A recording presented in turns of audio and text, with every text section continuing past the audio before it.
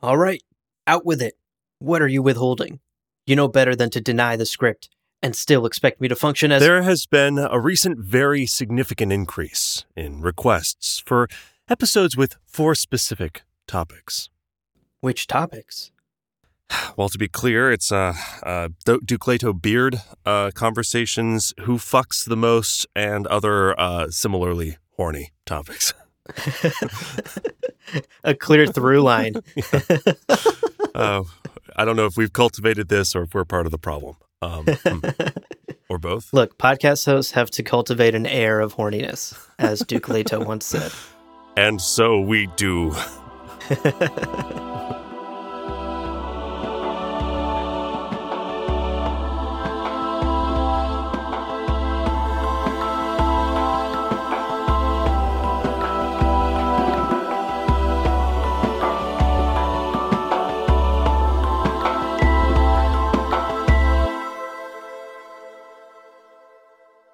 Welcome to Gom Jabbar, your guide to the iconic world of Dune. We'll be exploring the themes, philosophies, and characters found in the sandy depths of this vast universe, from Frank Herbert's groundbreaking novels to the adaptations on film and TV. My name's Abu. My name is Leo. And Leo, Yes. We're back, continuing through this book, 50 pages at a time, Children of Dune, baby! This 50 pages felt like 100 pages somehow. Oh my god. Good heavens. But let's take care of housekeeping before we get too into it. Today, as always, will be spoiler-free. So, no concerns at all if you haven't read the book before. We will only discuss what we've read thus far in Children of Dune and the previous books. Exactly. And a reminder that the best way to support us is to become a patron at patreon.com/GomJabbar. You get cool benefits like ad-free episodes and an invite to our exclusive Discord server. What? Of course, we have to give a huge shout out to our Kwisatz Haderach level members, Case Aiken, Nate Hyde. Gents, there was an assassination attempt. I had to take the bullet for you. We'd go back to back. You remember the old ways. Another great way to support the show is to check out our merchandise offerings at gomjabarshop.com. We've got art, a tote bag that I carried all around New York the other day. It was nice. No one commented on it, but I liked it. To hoodies, t-shirts, tank tops to escape the heat that we're all experiencing. All with custom art, custom-made designs. Very, very cool. Yeah, it's gorgeous stuff. Check it out. Finally, we love to hear from you.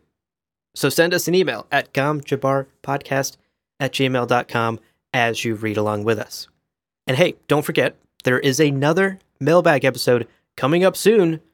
So make sure you send in your questions and your thoughts in time for us to include that in the mailbag episode. You can check the schedule in the show notes.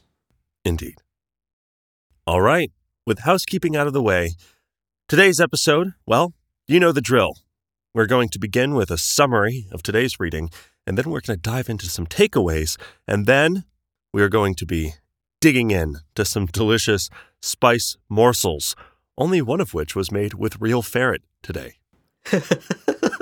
So, with all of that done, we're going to take a quick break, but hang around. We'll be right back.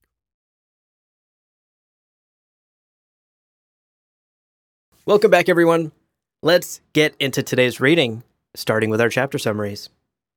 First up, we begin with chapter 21. In this chapter, we join a very uncomfortable trio, Alia, Irulan, and Duncan, all in the same room discussing politics. No way this could go wrong. We learn very quickly that Alia has gotten it into her head that Irulan is suspicious, and she has called Duncan back from Siege Tabr, where he was on this mission to abduct Jessica, because she wants him to analyze Irulan here in this room.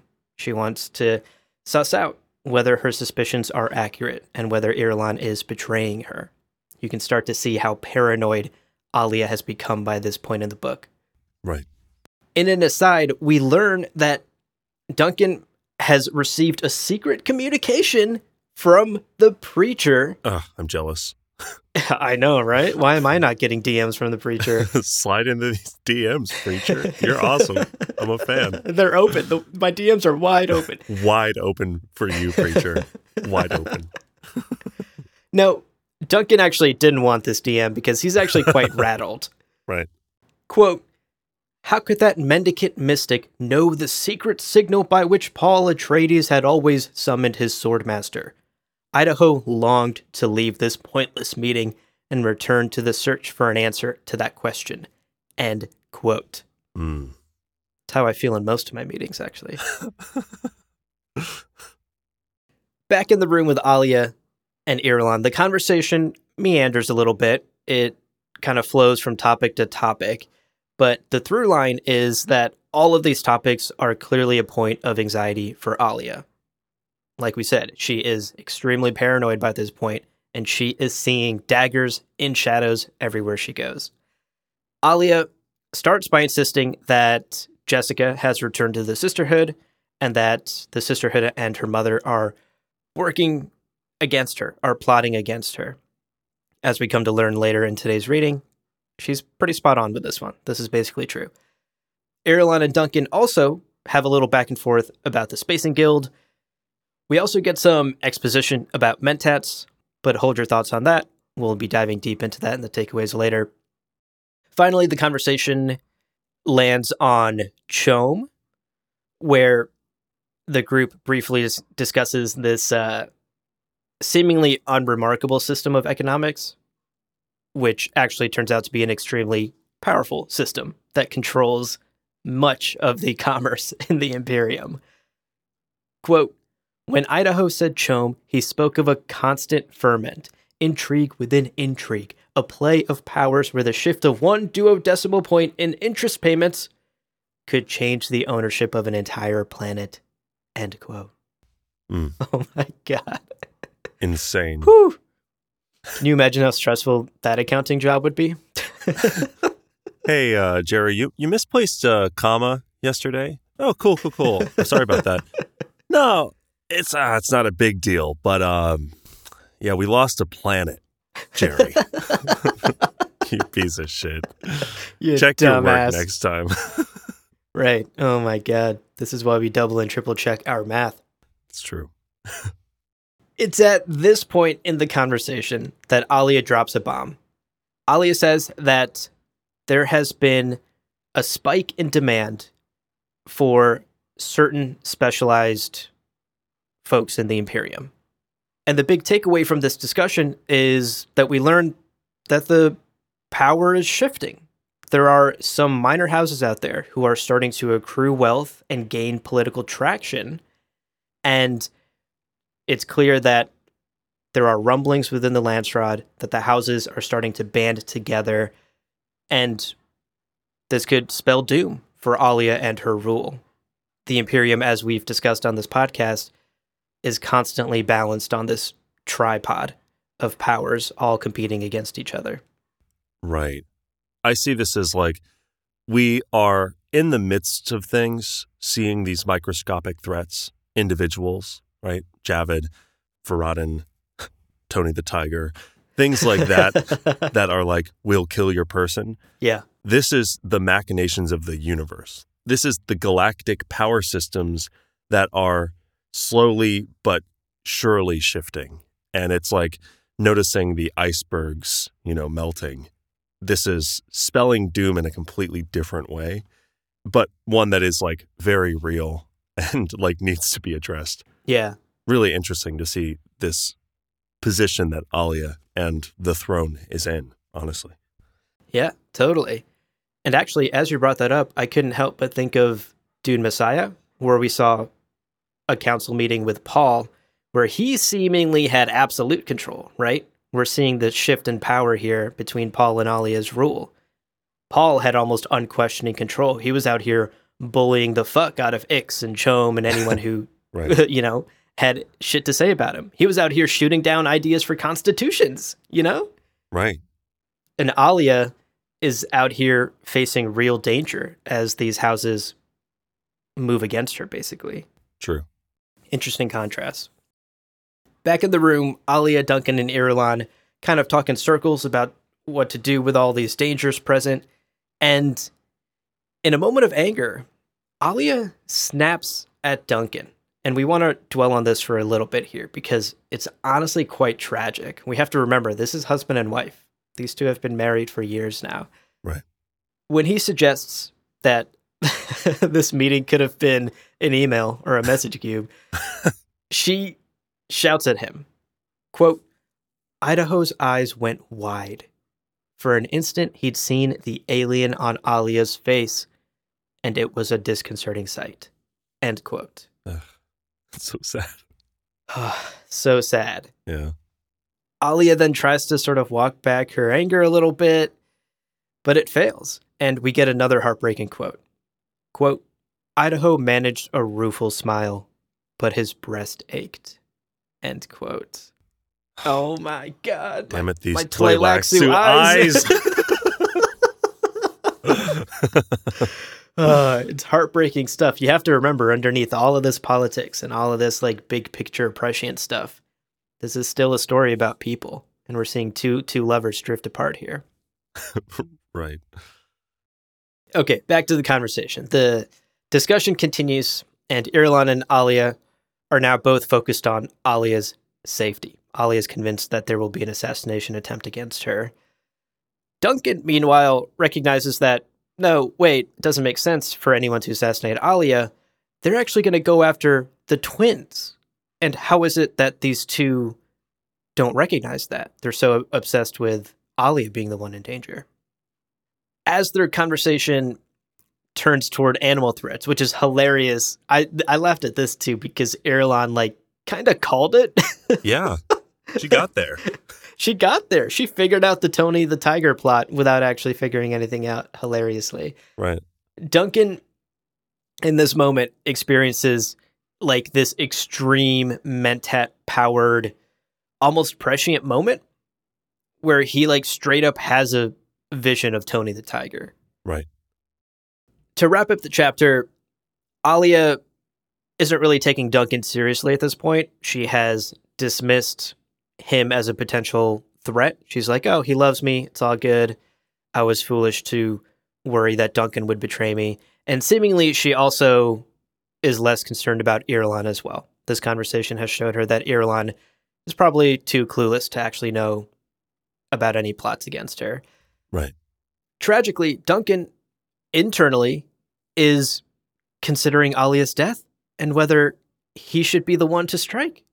Quote, if only Alia were the target. If only assassins could get to her.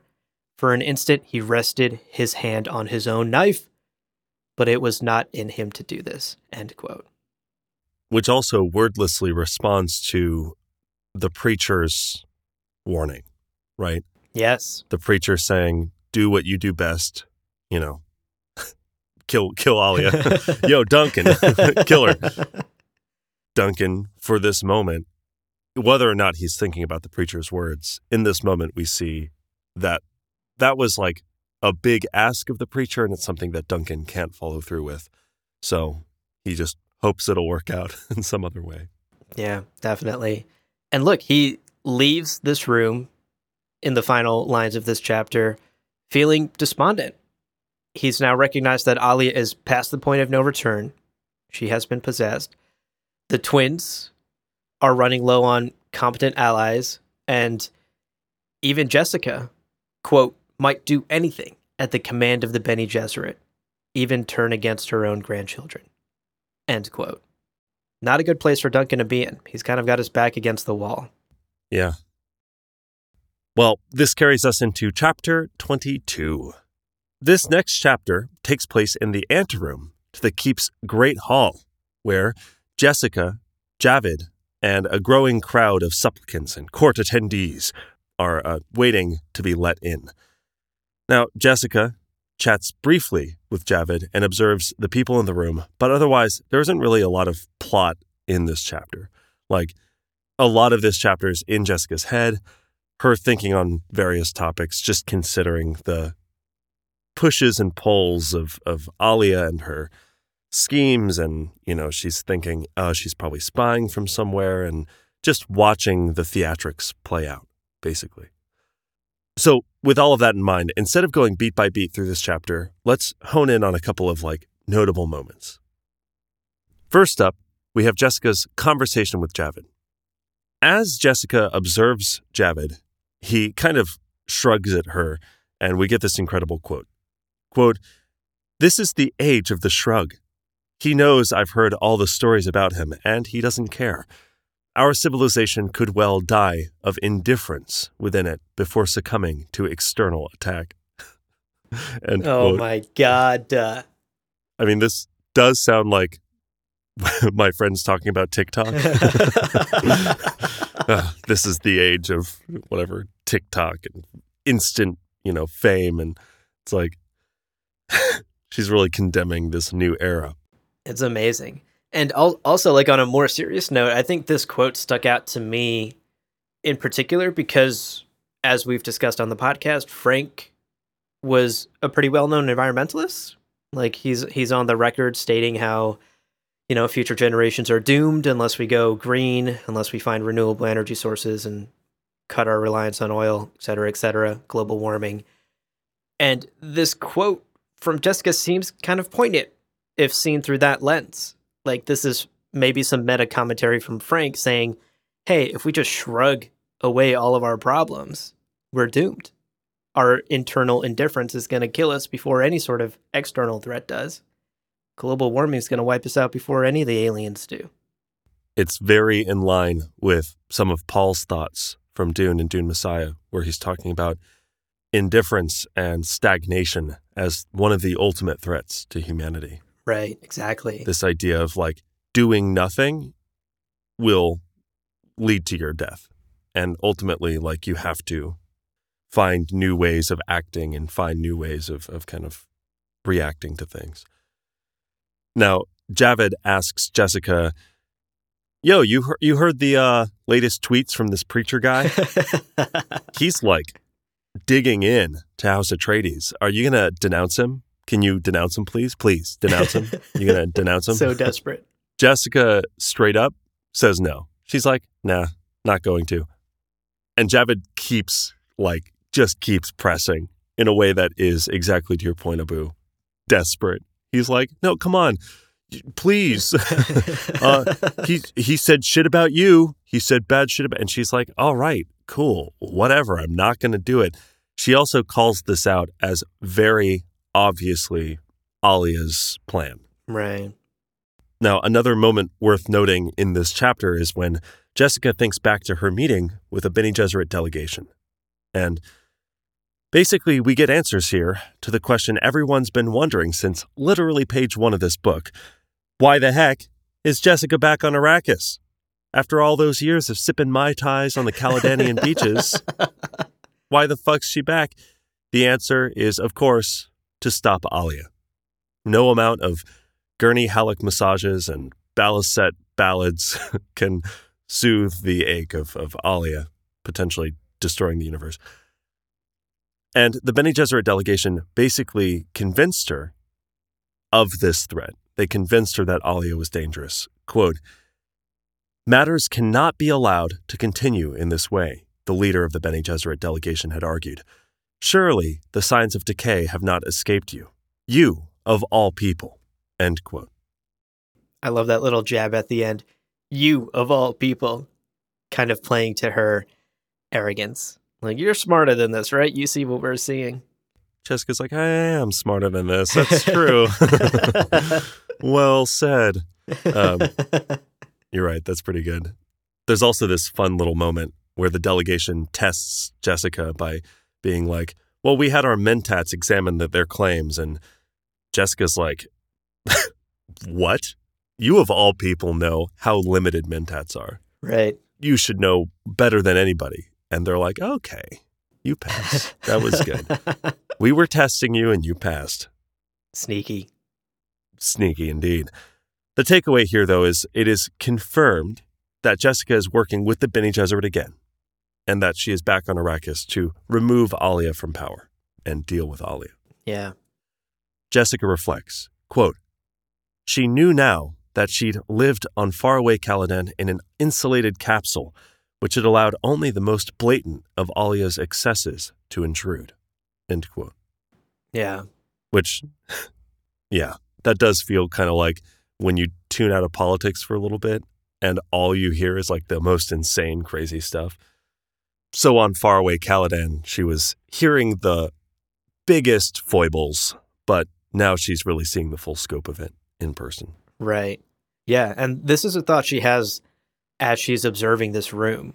And I thought it was so interesting that, sure, on Caladan, maybe she heard some of the bigger mistakes Alia was making as regent.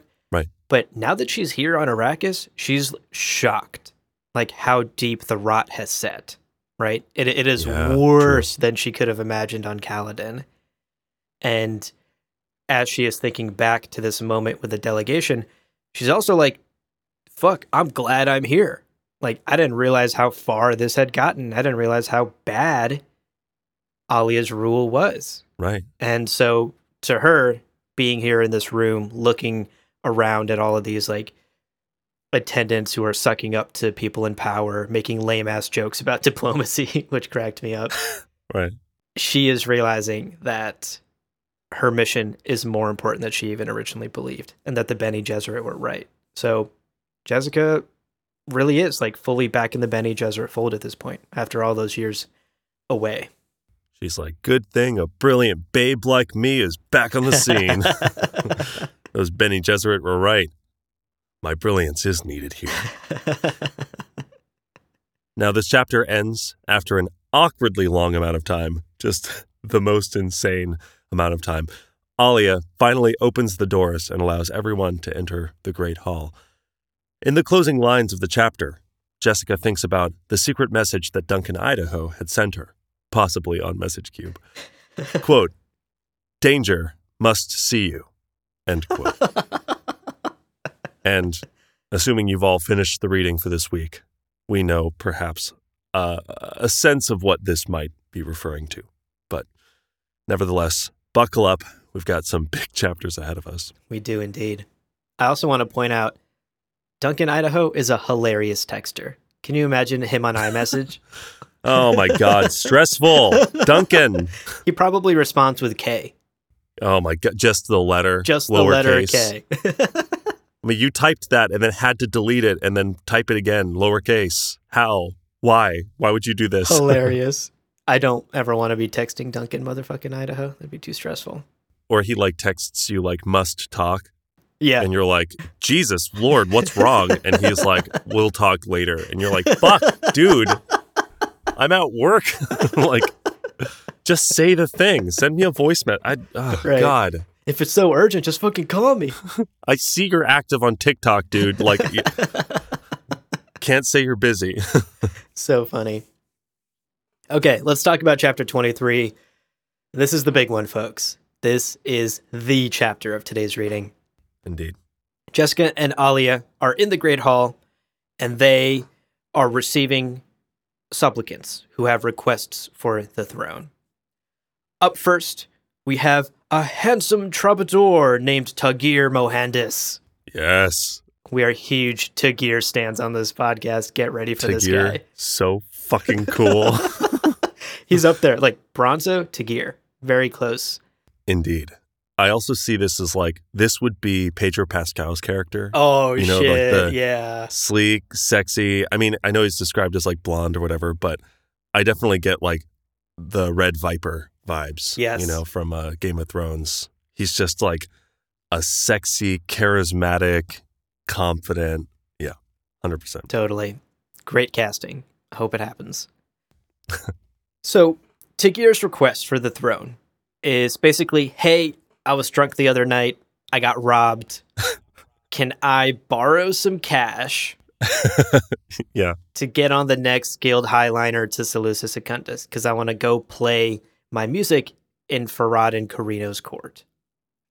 Alia says that she will allow Jessica to give judgment for this first supplicant. Yeah. So the scene continues, and Jessica outlines her terms for Tagir. You will play your balisette, and if I like your playing, you can stay with me. And if I dislike it, I'll have you thrown out into the desert. or I'll judge, hey, this is good music for Carino, I'll send you to the Carinos. One of three things is going to happen here. Right. He accepts those terms, and he laughs as he unslings his balisette and begins to play an improvised song right there on the spot. Yeah. And the song is just dripping with sass and straight up heresy right to Alia's face. It's incredible. This dope beat that he drops basically criticizes House Atreides, calls out all of the negative effects of softening that have been happening on Arrakis. And he starts to also slander Alia with a slick burn. He calls her the Contine, which is a kind of death spirit. And this is where Alia's had enough. She cuts him off with a scream, although even that feels a little rehearsed and a little practiced. Like Alia seems a little too chill right after. Yeah, she goes 100 to 0. She's like, now! Okay. It's like, Jesus, weren't you ruffled at all by that? No. Right. So once again, Jessica is suspicious of her daughter. Is this all a play? Is Tagir all part of some conspiracy against her? Ultimately, Jessica decides to give Tagir to Farad'n. And she also, hands down a hilarious Yelp review of his new single. Quote, "He has a tongue which cuts like a crisp knife. Such bloodletting as that tongue can administer would be healthy for our own court, but I'd rather he ministered to House Carino." End quote. I love it. That's great. Love that little jab against her daughter there, too. It'd be healthy for you to hear some criticism. Indeed. And she actually doubles down on that as well, because Alia complains about being called the Contine, and Jessica claps back with maybe my favorite quote from today's reading. Quote, "If you put away those who report accurately, you'll keep only those who know what you want to hear," Jessica said, her voice sweet. "I can think of nothing more poisonous than to rot in the stink of your own reflections." End quote. Holy shit. God, it's so much better than Fierce the Mind Killer. So much better.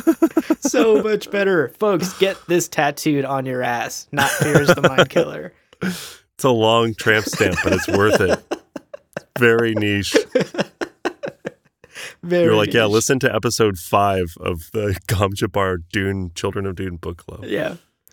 Amazing. I love this quote so much. The room at this point is shocked. The amount of times the room is shocked in this chapter is hilarious. This is just the first of many. Yeah. Tagir, though, ultimately a chill guy. He's like, all right, I'll go to the Carinos as you've said. So Jessica hands down the judgment. He's going to get that travel money. He's going to get sent to the Carinos. She does note that Alia seems a little disappointed by this judgment. This is perhaps not the outcome that her daughter was hoping for. Next up, supplicant number 2 comes forth. And this is where shit gets crazy. Here we go. Yeah.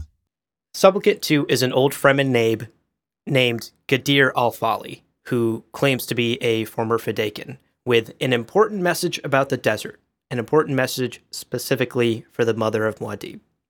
Before he can get to that message, though, there's been some sort of communication mix-up, because an official from the priesthood starts rushing to the front, waving this black cloth and trying to stop Al-Fali from continuing. He's like, no, don't let him talk. Yeah. And in this moment, a ton of things happen immediately. Jessica notices Alia give some sort of secret signal to someone. She instinctively dodges as Mala pistol shots go off, and she dives into this group of supplicants for safety. At the same time, Al-Fali has also dodged, and thinking that he's actually the target of these shots, he walks up to the priest and basically fucking karate chops the shit out of him. The priest is ending up on the ground choking out. Yeah. Crushes his throat. Yeah. Basically. Crushes. Exactly. And it's revealed that behind that black cloth that this priest official was waving, he was holding the Mala pistol that fired the shots. Right. Jessica quickly walks up to the Nabe and actually corrects him. Hey, buddy, you weren't the target. I was. Look, I took a shot. here through my sleeve. And she orders the people around the priest to keep him alive. If he dies, you die, she says. Insane. But ultimately, it's too late because this like mysterious-looking city Fremen woman who hadn't been there a second before is crouching over the body and then declares that the priest is dead. And it's obvious to Jessica and to us as the reader that this priest woman lady, this mysterious woman, silenced the official. Right. She made sure that the choking priest on the ground wasn't about to get back up. Right. During all of this, Alia has just been sitting on her throne. She hasn't moved a muscle during the attack, which in and of itself is suspicious. Yeah, for sure. She tries to play it off as an assassination attempt on herself, actually. But Jessica and even Alfali and the other onlookers nearby aren't fooled. Quote, a conspiracy involving Javed's people was the only answer, and Alia's unconcern about her own person told everyone she was part of that conspiracy. End quote. Right. Jessica returns to her throne, and before the audience can continue, she actually holds up that sleeve with the bullet hole through it and shows everyone, declaring that, nope, my daughter's wrong. I was the target of this assassination attempt.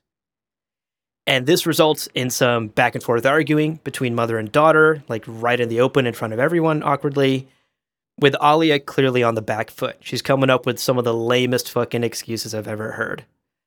Until Jessica sort of cuts to the chase. She's done with this facade. Yeah. Quote, be silent, you murderous abomination, Jessica snaps. You tried to have me killed, daughter. I say it for all here to know. You can't have everyone in this hall killed to silence them as that priest was silenced. End quote. Oh my God. Oh my God. The craziest episode of C-SPAN ever. Real Housewives of Arrakis. Okay, let's continue. A couple more important moments in this chapter. Alia basically deflects this accusation. She's like, Mom, are you crazy? What are you talking about? This is crazy What? talk. No. What? Again, just the lamest excuses ever. She turns to Alfali and she's like, Sir, please continue. Ignore my crazy mother. Yeah. Deliver your Yeah, message. she's crazy. The people in the Great Hall at this moment are feeling so awkward. They're wondering why this audience is even continuing. Why are we pretending none of that just happened? Right. So they try to power through this audience. And Alfali tells Jessica that the worms are dying out there in the desert. There are fewer and fewer worms every year. And this is concerning, of course, because this will eventually lead to the end of spice production, the most important source of power for the Atreides. Right. Alia waves away these concerns. She's like, this is just superstitious nonsense. But Jessica is taking them seriously. This results in another explosive argument between mother and daughter in front of everyone once again. This has like strong mom and dad are arguing at the dinner table energy. And this time, though, Alia is speaking in the secret Chicopsa language. So only Jessica understands what she's saying. And she drops the facade. She fully reveals her possession by the Baron. Quote, now you know, mother. Did you think a granddaughter of Baron Harkonnen would not appreciate all of the lifetimes you crushed into my awareness before I was even born?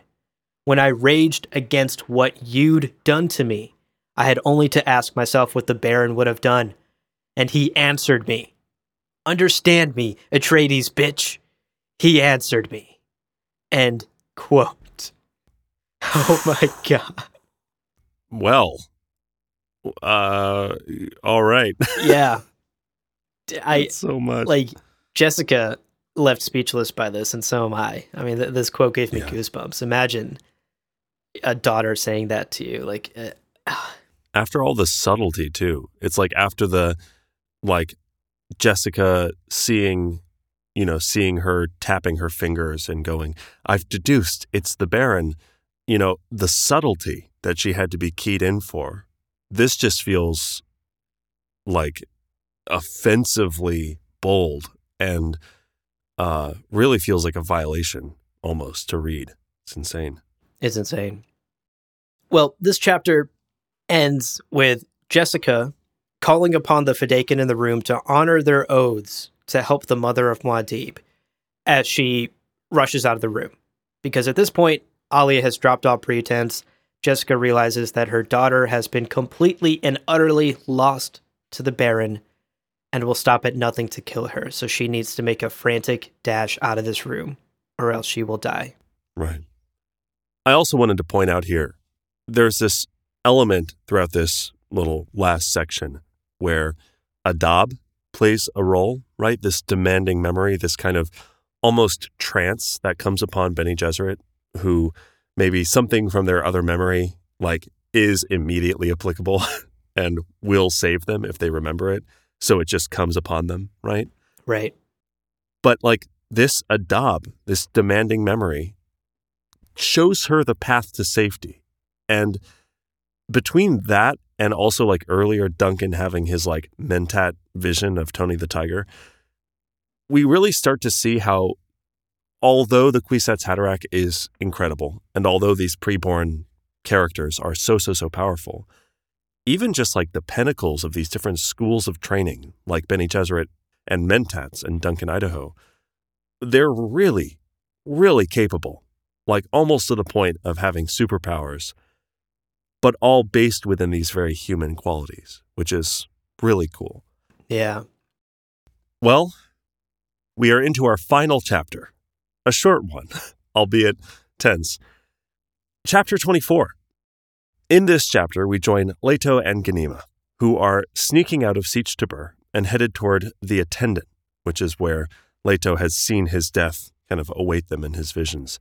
It's where he brought Stilgar, causing Stilgar, of course, to quadruple their guard, who just they immediately get away from. Right, a lot of good that did. Of course.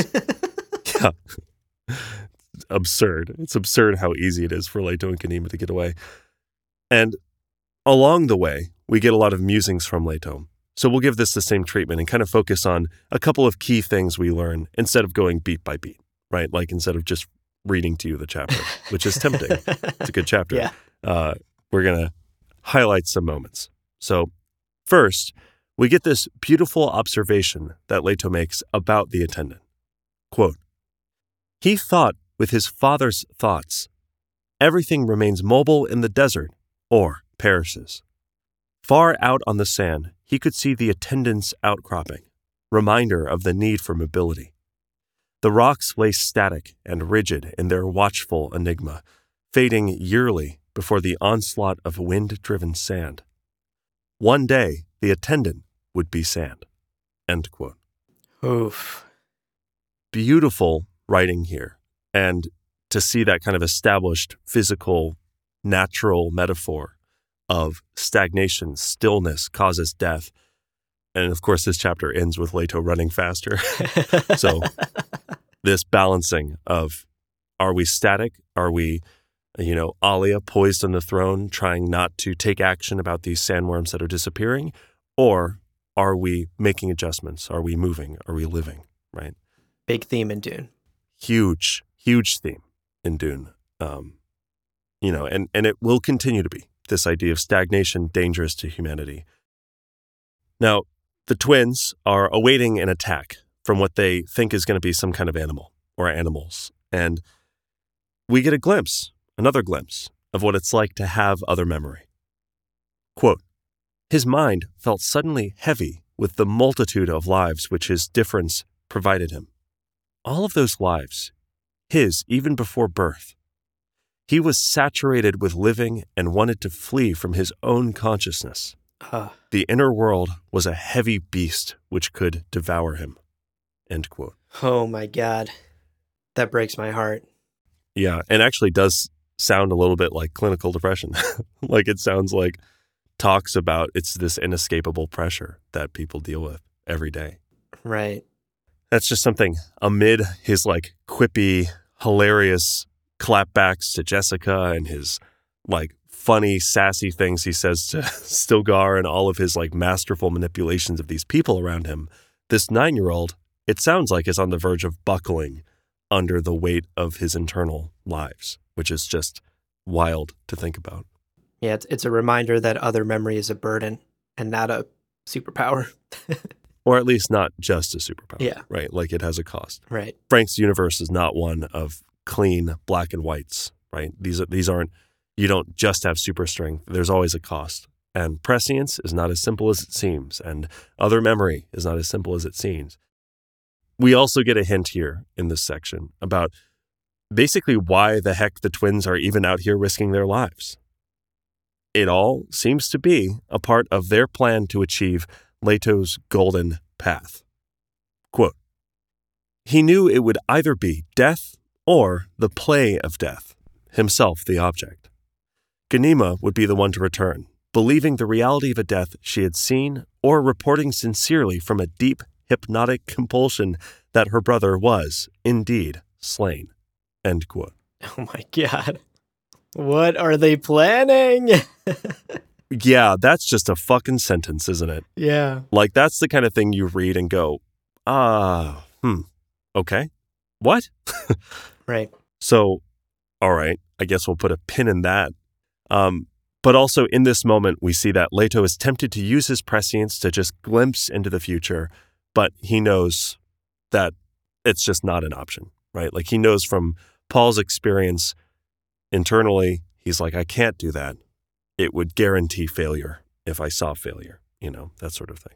Yeah. And I liked this little humanizing moment for him because like the adrenaline's pumping. They're headed out into this place where Leto knows they will be attacked. And based on this quote we just read, he will seemingly die. And to him, he knows that is something he must do, that he has to follow this path. It's the only way. But at the same time, he's still a human.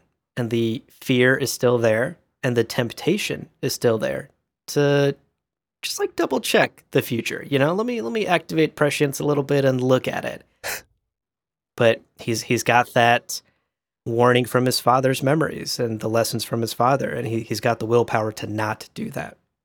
I think any of us in that situation, in a life and death situation, I know I certainly would cave and take a peek at the future to make sure I could not die. But it's a testament to Leto's willpower that he doesn't. Yeah. The twins finally spot Tony the fucking tiger. The two Tony the tigers. There's two of them. Tony and Tina. Tony and Tina, canonical. Those are the names. As they head toward a cleft just big enough for the two of them. And really importantly, small enough that an animal of a certain size couldn't get in. Right. Now, Leto, as they make a run for this little safety, this little sanctuary in the stone, Leto takes another glance at Tony and Tina, the tigers. Quote, one stumble and we're lost, he thought. That thought reduced the sureness of his knowledge, and he ran faster. End quote. Yeah, no kidding. Yeah. Another humanizing moment for him there. Like, in the face of a giant-ass tiger, yeah, you might run a little faster. Totally. Yeah. But also, the metaphor comes back. Stagnation, stillness, death. They stumble, they fall, their progress halts, they die. So they have to keep moving. They have to move as quickly as possible. They have to be bold. They have to be decisive. That's true. That's the separation of life and death in this moment and in this universe. Very cool. Very cool stuff. And we finally see the tigers, although we'll have to wait until next episode to find out what happens with them. That's right. Well, we also shouldn't succumb to stagnation. True. And we got to keep getting through this episode, folks. So let's take a quick break now, but don't go anywhere because when we come back, we're going to get into our key takeaways from today's reading and then chomp down on some yummy spice morsels. They're going in the oven right now. Don't go anywhere. Welcome back, everybody. We hope you ran as fast as you can from Tony and Tina the Tigers. We're going to get into our first takeaway, the limits of a mentat. Yes. I'm excited to talk about this. This is an idea that came up so much today. Yeah. In the chapters. This idea of these human computers being limited in what they can and can't do. And so we figured this would be a great time to kind of dive into this concept of mentats and the idea of human computers that Frank develops in his universe and explore their limitations. We've talked mentats before in previous episodes and even book club episodes, but today specifically kind of looking at them through the lens of what they can't do, what their limits are, and what today's reading teaches us about that. Right. To start, a very, very brief refresher on the history of mentats. If you want the complete history, scroll back through the feed and check out our 2-part history of mentat episodes. So mentats are human computers, as we know, and they are trained to take on the functions of computers and AI that were banned after the Butlerian Jihad. Right. A man named Gilbert Albans is the one who developed the training program that created these human computers, and he's the one that founded the Order of Mentats around 1231 AG. One of his early graduates, named Grodon Plate, convinced him to actually update this training to make the mentats an invaluable tool to governments and corporations. Alban was basically the ideas guy who came up with it. Plate was the businessman who commercialized it. Right. The order thus grew very rich and powerful over the centuries, and it evolved as it faced new dangers with its growing power and influence. It added things like martial arts training and combat training to mentat studies as well. So mentats continue to evolve as well over time. So in the modern day, there are many different types of mentats with lots of different specializations and abilities, and they're used across all sectors of the Imperium: politics, corporations, and even personal use. Right. To give an idea of specializations, Duncan, for example, is a mentat Zensuni philosopher swordmaster developed by the Tleilax, as we know from Dune Messiah. Gola. Yeah. Fuck demon. Yeah. Also, right. Also just he fucks like demons. That's in his blood as well. Canonically hot man. Yeah. Extremely overpowered as far as mentats go, I'd wager. That being said, it's worth remembering mentats are still human. Yes. They still fuck. And despite their training, they still do feel human emotion. We see this a lot with Thufir in the first book. Right. They can never truly emulate the cold circuitry of a MacBook. They will never be that cold, calculating piece of tech that quote unquote just works, even when it fucking doesn't. And this is a double-edged sword. Them having emotion and having instinct and having intuition, that squishy, hard to define thing, allows them to make leaps of logic that a MacBook never could. They are able to say, here are disparate sets of data, and we can put those together. Mm-hmm. But they are also susceptible to bias in a way that a MacBook, crunching zeros and ones, could never be. Right. And actually, one of the clearest examples of this bias is from Duncan himself in today's first chapter, when he's in the room with Alia and Irulan. There are some heartbreaking quotes that we didn't bring up earlier in the chapter summary. For example, there's a moment where he has a hard time literally looking his wife in the face. Quote, Alia whirled away from him as he'd known she would. It helped him that he did not have to look at that once beloved face, which was now so twisted by alien possession. End quote. Yeah, it's brutal. And all throughout that conversation, the only thing that actually helps him ignore these emotions about Alia is sort of focusing on just being a mentat, right? Oh, just utilizing his training. Quote, he found the necessities of argument and explanation helpful. They kept his mind from other problems. End quote. Yeah. There's even another quote where he's like, he knew that he wasn't in the right headspace to make computations, right? Yeah. He was saying, I'm not in the right emotional space to calculate, but I kind of need to in this moment. And Gilbertus Albans knew this, and part of their training was accounting for that bias, but it's always there, and it's something that they just have to deal with. And God, in this situation where your wife is being taken over slowly by an alien presence, it's like, yeah, a MacBook is probably best in that scenario. Right. There's no thinking your way through those kind of emotions, right? It's too deep. It's too intense to not feel. You need like the platinum subscription to BetterHelp.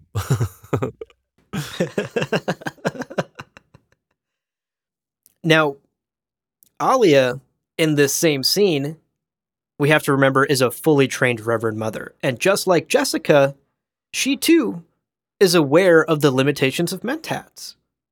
This is an observation from her. Quote, "She knew Idaho's blind spot. Every mentat had it. They had to make pronouncements. This brought about a tendency to depend upon absolutes, to see finite limits. They knew this about themselves. It was part of their training. Yet they continued to act beyond self-limiting parameters." End quote. Yeah. I loved this. Such cool insight into mentats, right? You mentioned it. It's part of their training, Leo, like you said. But there are some things you just can't think through, or some feelings you can't stop feeling. And in this very scene, Duncan even pushes himself to have a computation, even though he knows he's not in the right headspace. And on another level, I also loved that this quote reveals to us that these mentats are presumably being used as like problem solvers, right? We use our technology to solve problems. Right. They thus respond in that way. They can't help but make pronouncements and provide the quote unquote answers, even in situations that might not be black and white, right? If I want an answer from my computer, 2 + 2 = 4, I don't want it to tell me like, oh, but it could maybe not equal 4. Like, I just want an answer. Right. Yeah. And that's how Alia's using Duncan in this scene. And it's seemingly that's how a lot of people use their mentats. It's like, just, I have a problem. Give me an answer. That's your job. Compute it. But of course, as we know, like any tool, there is a right and wrong way to use mentats. Jessica even says as much to Javid in the chapter in the anteroom. Quote, "Mentats share the fallibilities of those who use them," she said. "The human mind, as is the case with the mind of any animal, is a resonator. It responds to resonances in the environment." End quote. Yeah. Really interesting stuff to see the limits of mentats here. Yeah, I will point out that this is also the area in which Alia is thinking about mentats shaded by the Baron and his judgments of like, mentats are dumb idiots and I need a twisted mentat, or man, I wish I had a computer. And that also shows subtly the sort of biases of this Baron persona. Absolutely. Great point. Duncan also explains why this precise thinking is so dangerous, especially for mentats, right? Quote, "He knew that precise thinking contained undigested absolutes. Nature was not precise. The universe was not precise when reduced to his scale. It was vague and fuzzy, full of unexpected movements and changes. Humankind as a whole had to be entered into this computation as a natural phenomenon. And the whole process of precise analysis represented a chopping off, a remove from the ongoing current of the universe." End quote. Oh, what a quote. It's so good. And ultimately, again, it's Duncan saying, I've been taught to calculate. I've been taught to take numbers and to come up with sums and, differences and things like that. And ultimately, what we're asking about is humanity, which on a very small scale is as whimsical as, actually, I want to have lunch now. Yeah. I was going to sign this document into law, but actually, I'm tired. I'm going to take a nap, and then dies from a hunter secret, right? Like Right. Human events are very hard to predict, and precise thinking is thus difficult. It's just not the right tool for that job, which is where a mentat might rely more on like that intuitive leap and vague or general thoughts rather than, say, precise thinking or, specific percentages of that's a prime computation. It's like, well, everything you're talking about is people, so maybe not. Maybe it's not so guaranteed. Right. And on a meta level, this to me also reads as Frank being cheeky and kind of being like, hey, anyone out there making predictions about what humanity's going to do next? Full of shit. Yeah. You can't predict what humanity is going to do next. That's the very nature of humanity. And to try to do so is a fool's errand. So to wrap up this first takeaway, let's summarize what we have learned from today's chapters about mentats. Because we know they have these incredible computational abilities, but we now know they aren't perfect machines either and shouldn't be treated as such. They face the same human emotions we all do, and these emotions can even cloud or impede their calculations. They tend to make pronouncements and depend on absolutes and finite solutions in a universe where, as Duncan says, this kind of precise thinking can't be applied to humanity as a whole. And they're only as useful as the people who use them. Right. So if used incorrectly, they may provide incorrect data or incorrect quote-unquote answers to the problems that you're asking them to fix. Right. Now, our second takeaway today, we wanted to take some time and talk about Alia. Yes. And specifically, all of Alia's chapters and all of people's observations about her tend to focus on this abomination, but specifically about more and more Baron. Wow, there's more and more Baron in her, right? There's more and more of this Baron persona in her. Right. And yes, that's a big deal. The way she thinks, the way she talks, it's all changing. But there's something else that's happening, and it's really poignant, and it's really, I thought it might be easy to miss, especially if this is your first time reading the book.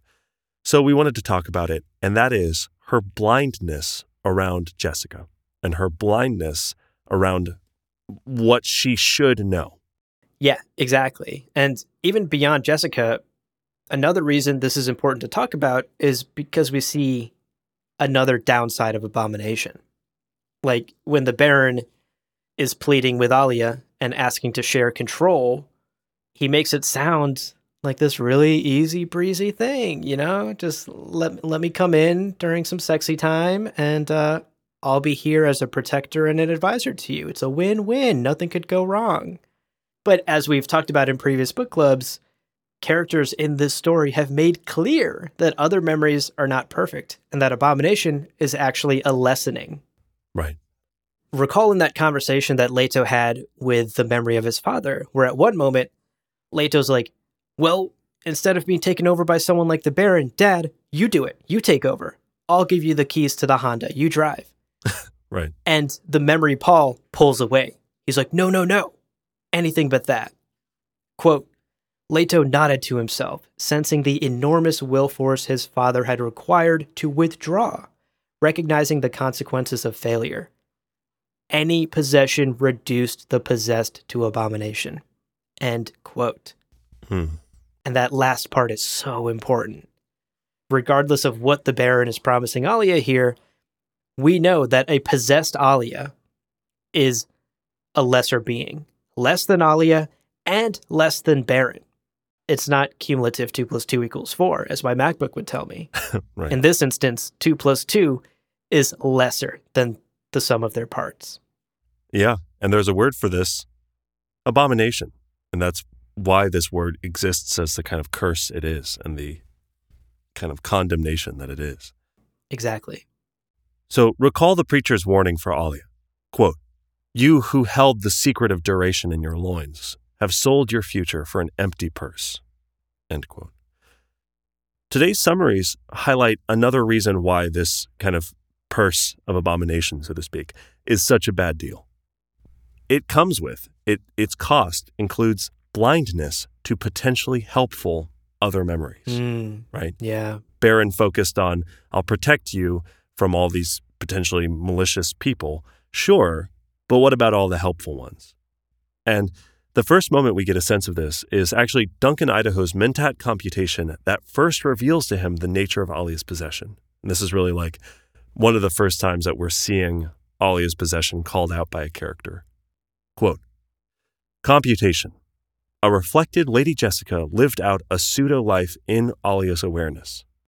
Yet, Alia denied that reflection, risked her mother's life.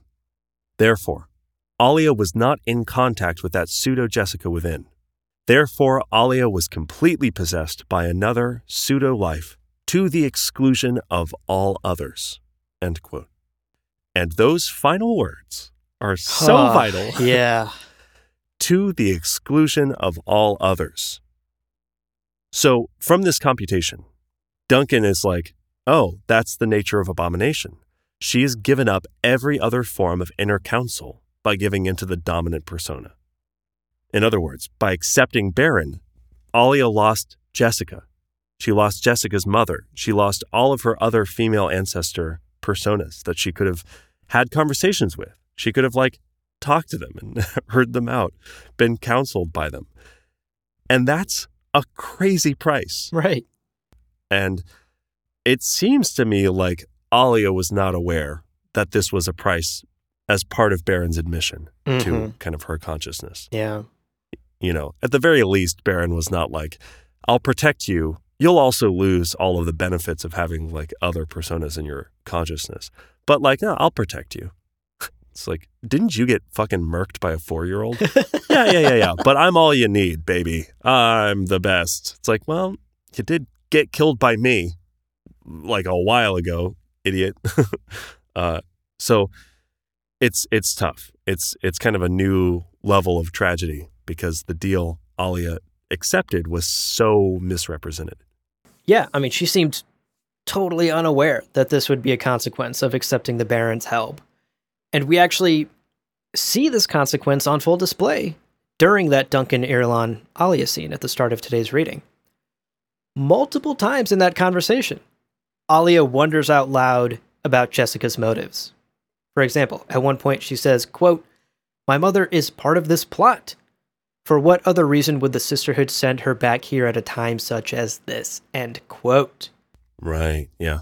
And neither Duncan or Irulan call her out on this, but with everything that we're talking about, it's super suspicious that Alia's wondering about the Sisterhood instead of just asking the Jessica within, right? Right. She wouldn't be so clueless, and she wouldn't be just thinking these thoughts out loud if she could ask Jessica within, if she was more in tune with all of the sisters in her other memory. Right. But of course, as we know, the Baron has now blocked off that access. Empty purse, y'all. Empty purse. Now later, when Jessica herself is approached by Javid before they enter the Great Hall, we also get a sense of how poorly Alia understands her mother. Javid's out here, desperately trying to compel her to denounce the preacher, and fucking failing hilariously. And it's not a bad instinct to say, oh, Jessica should be the one to denounce him, right? She holds a lot of sway. But why would she ever do that? She has no reason to do that. And she recognizes that this is something that Alia put Javid up to doing. That he pushes the way he does, and that he tries to manipulate her. Well, did you hear what he said about your son? Oh, he talked about your daughter. He talked about you. And the whole time, Jessica's so unperturbed by this. It is clear how little Alia understands her mother. And if Alia had access to her Jessica within, she could have very easily been like, what would convince you? But she can't. She can't have that conversation, right? Right. And there's even another instance in today's readings where talking to an inner Jessica memory would have actually helped Alia. In the Great Hall scene with our boy Tagir, shouts to Tagir, Jessica acknowledges what Tagir represents here. Quote, "Jessica found herself tempted to bind him to her own entourage, but Alia's reaction boded ill for brave Mohandas. There were also those signs which said this was the course expected of the Lady Jessica. Take a brave and handsome troubadour into her service as she'd taken brave Gurney Halleck. Best Mohandas were sent on his way, though it rankled to lose such a fine specimen to Farad'n." End quote. Right, yeah. Saying that out loud makes you realize how silly of a plan that is. Yeah. It's almost absurd that Alia would actually believe that her mother would be susceptible to this kind of trick. it reeks of the Baron's influence. It's so obvious and lacks any subtlety. Oh, you've been fucking Gurney Halleck and he's a handsome troubadour? Let me find another handsome troubadour. This will totally work. Yeah. Baron's out here like, it would work on me. Bring another handsome boy around, I'd be tempted by that handsome boy. Right. It's like, dude, not everybody is as ruled by their carnal desires as you are, idiot. True. The real undercurrent here is that the Baron is just so horny. All the time. It's like his dominant quality. And, you know, we'll wrap up this takeaway. This isn't comprehensive. Like, there are a lot of these little moments sprinkled throughout this much of the book that we've covered. But the last kind of moment we wanted to touch on in this conversation is Alia's literally laughable attempt to move on after attempting to kill Jessica in the Great Hall. Like, the scene plays out the way it does because Alia's counting on Jessica acting with discretion. She's like, oh yeah, she's not going to make a big scene because she has all this poise and she's so regal and she's so... And when Jessica calls her out, quote, "Be silence, you murderous abomination," end quote, it catches her fully off guard. She's like panicking with little unconscious tics and movements from the Baron's presence.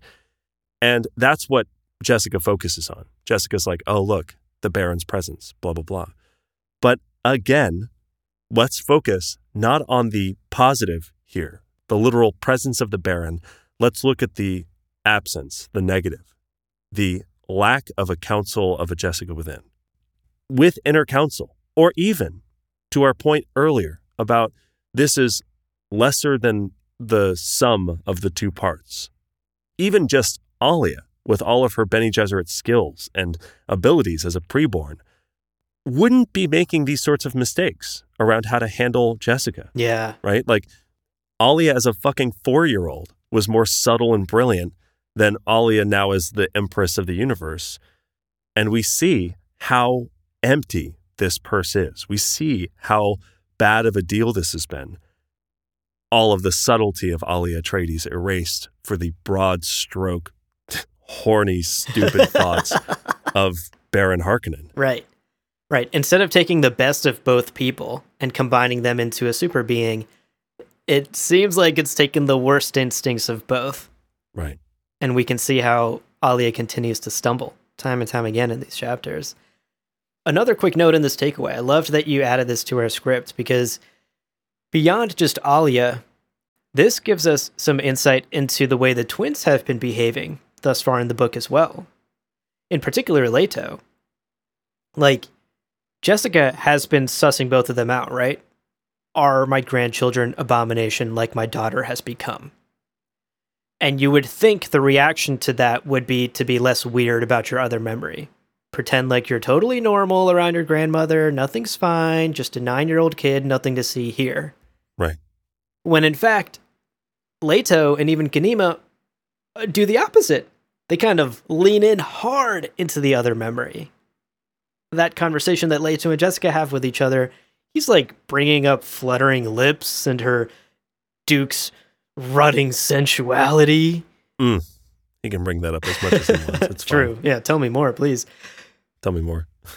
This is Leto's way of demonstrating to Jessica that he has access to all of his lives, right? He has access to her in his memory. He has access to her lover in his memory, his father. He has not, like Alia, succumbed to just one of those memories. He has not become possessed by just one. Right. Because as we know now, if he had, he wouldn't have access to Leto and Jessica and his father and his mother. And so it's interesting that this paints the twins' actions in a different light as well. They leaned in hard into the other memory as proof to their grandmother that they weren't abomination. Right. Exactly. Look at all the hats we can wear. You can tell we haven't, made that bad bargain, basically. Yeah. And all of this takeaway is really just to emphasize the cost of abomination. And I think it's worth keeping all of this in mind as we continue the book. Empty purse. Empty purse. Oh, yeah. You got some change, Alia? Nope, just an empty purse. You wanted a gumball from the gumball machine? It takes a quarter. And you don't have a quarter. You have an empty purse. Just an empty purse. Sad. Anyway, with all of that out of the way, we're going to take a final quick break. But then we are coming back with some hot and ready spice morsels for your mouth. Stay tuned. We'll be right back. Welcome back, folks. Hope you're hungry because it's time for some spice morsels. Let's chomp down. Our first spice morsel of the day is Alia Assassination Attempt. In this assigned reading, we get an extended conversation between Alia and Irulan discussing how an assassination attempt on Alia would look. And they go back and forth, discussing the where and with what weapon that it might happen. Classic Clue rules in the library with the candlestick. Where? Well, Alia says regarding where, quote, right here in the keep, Alia said. It's the place where I'd feel most secure and least on my guard, end quote. And, you might be wondering, with the candlestick? No. We get this exchange. Quote, well, they've not tried a hunter-seeker in a long while, Irulan said. Wouldn't work in a crowd, Alia said. There'll have to be a crowd, end quote. Now, their conversation moves on. They talk about the animals. But if you heard our Road to Dune episodes, specifically Part 2, this might have caught your attention, and I think this is super neat. In our conversation in Part 2, we talked about chapters and scenes that were written by Frank Herbert for Dune and Dune Messiah that ended up being cut from the final versions. One of those scenes was a scene in which Alia received Spacing Guild navigator Edric, remember him, fishy boy Edric, in her keep, and in which, fucking get this, he and his attendants attempted to assassinate her with a hunter-seeker. Oh my God. Boom! Whoa! I love this. Alia's like, they're going to try to kill me in that place that Frank wrote about. I don't know. I think it's so cool, this added layer of interest. As someone who knows more about the kind of behind-the-scenes and meta of Dune and these books that we love so much, I thought this was super cool. And maybe y'all caught it too. But if you didn't, there you have it. There you have it. No deeper cuts exist than that. Y'all wanted deep cuts? There it is. Next up, let's talk about Rajya, the movement of infinity. Love it. In today's reading, Duncan experiences that Paul-like vision, that almost prescient vision, and we get this passage that describes the experience. Quote, as Alia said guards, Idaho put a hand over his Tleilaxu eyes, trying to prevent the demanding involvement which swept over him. It was Rajya, the movement of infinity as expressed by life, the latent cup of total immersion in Mentat awareness which lay in wait for every Mentat. It threw his awareness onto the universe like a net, falling, defining the shapes within it. He saw the twins crouching in darkness while giant claws raked the air about them. End quote. So cool. So cool. This very much reads like the Adab, as we mentioned earlier, that demanding memory of the Bene Gesserits. Or, of course, like Paul's own prescient visions, his waking dreams. But it's a little bit different. As usual, the Dune Encyclopedia gives us some more details, and the encyclopedia defines Rajya as, quote, the Song of the Sirens. It was the total immersion of the Mentat in the inferential consciousness, end quote. Right. Now, what's interesting is that the creators of Mentats, Albans, and his partner Plate, disagreed on the nature of this Rajya. Plate thought of it as the pinnacle of Mentat achievement, but Alban saw it as a death trap. And the encyclopedia tells us that actually only 30% of Mentats who ever entered this Rajya state ever reawakened. Jesus. So I don't know how y'all feel about it, but I'm leaning a bit more towards Alban on this one. Right. However, those 30% who did survive either had no memory of the entire experience, or they described it as, quote, the most richly satisfying intellectual experience of their lives, end quote. And rumor actually has it that older mentats near the end of their lives actually intentionally sought out the Rajya as, quote, the most pleasant passing a human could be blessed with, end quote. Wow. Wow. Yeah. That's pretty incredible. Our next morsel. Ferrets! Hey! Just the actual animal. So, from today's reading, Irulan starts us off by saying, quote, "Oh, a small pet, say, trained to bite a specific victim, inflicting a poison with its bite. The house ferrets will prevent that," Alia said. "One of them, then?" Irulan asked. "Couldn't be done.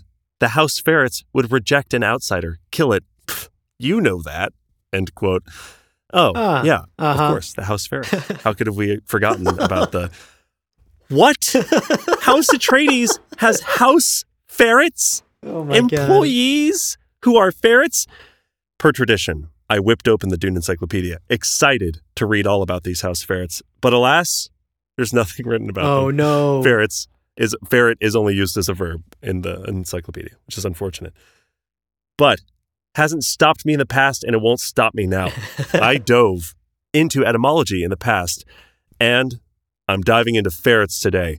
So, congratulations, listeners. You've successfully subscribed to Ferret Facts, where I share some facts about ferrets that probably Frank researched, but who the fuck knows? Here we go. Factoids about ferrets in real history. Let's do it. From a real encyclopedia, not the Dune From encyclopedia. from a website called ferretworld.com. Oh my God, that's even better. But yes, earliest evidence, selective breeding of ferrets, 500 BCE. 2,500 years of ferrets, Holy folks. shit. Love it. They are super easy to domesticate because they're loyal as fuck to whoever or whatever raises them. In 1281 AD, a royal court had, get this, an official ferreter in the books. Amazing. Whole job. Training and running the ferrets of the royal court. Dope. Love it. Ferrets were used in the 20th century to pull this is so fucking cute, to pull cables and wires through narrow conduits using literally little harnesses. Oh my God. Primary employers, telephone companies, and airplane manufacturers. What the fuck? I'm building an airplane. Do you have ferrets? I need some. All I can imagine is a ferret in a tiny little yellow safety jacket. Yeah. Uh-huh. Probably that exactly. Super fucking cool. Ferrets. Dang. And if any of that's wrong, because you know more about ferrets than I do, take it up with ferretworld.com, but also email us. I want your ferret facts. Should I be spitting in ferrets' mouths? Yes. Crucially. That's the question. That's amazing. Also, Pixar. Where is the movie about a ferret who helps connect America? Yes. By helping the telephone companies get off the ground. The movie writes itself. Or an airplane pilot who discovers a ferret as like his mechanical friend. Yes. And they build an airplane together. Oh my God. Pixar. Ah! Get on it. Ah! Missing out on some ferret possibilities there. Those long mice are beautiful. Well, with our morsels out of the way, for our next book club episode, you will have to read until page 298. Or, if you have a different version than us, the chapter ending on the sentence, quote, "You may let go of Palimbasha now. He is dead." End quote. Oh, man. Rest in peace, Palimbasha. Yes, we barely knew thee. I guess we don't know you yet. We barely knew thee. We haven't met you yet. We just haven't met you yet.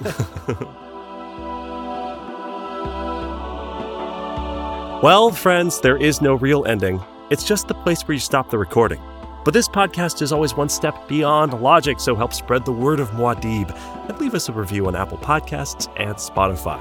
And be sure to check out the other shows on the Lord Party Podcast Network on lordparty.com. You can also follow us on Twitter and Instagram at @lore_party. Thank you so much for listening, and remember, whoever controls the podcast controls the universe. We'll see you on the golden path. Amazing stuff. I love geeking out about this like deep cut lore shit. And I think the takeaway from this takeaway is that everyone should read the instructions manual that comes with their Mentat package. I know we all like to throw away our IKEA instructions and just figure it out, but you got to read this one. Also, when you order the Mentat, it comes with AA batteries. And it's like, where do I put these? Like, you know where. Yeah, you know where. Intuitive leaps, folks. You can figure this out. It's not precise. Kind of approximate.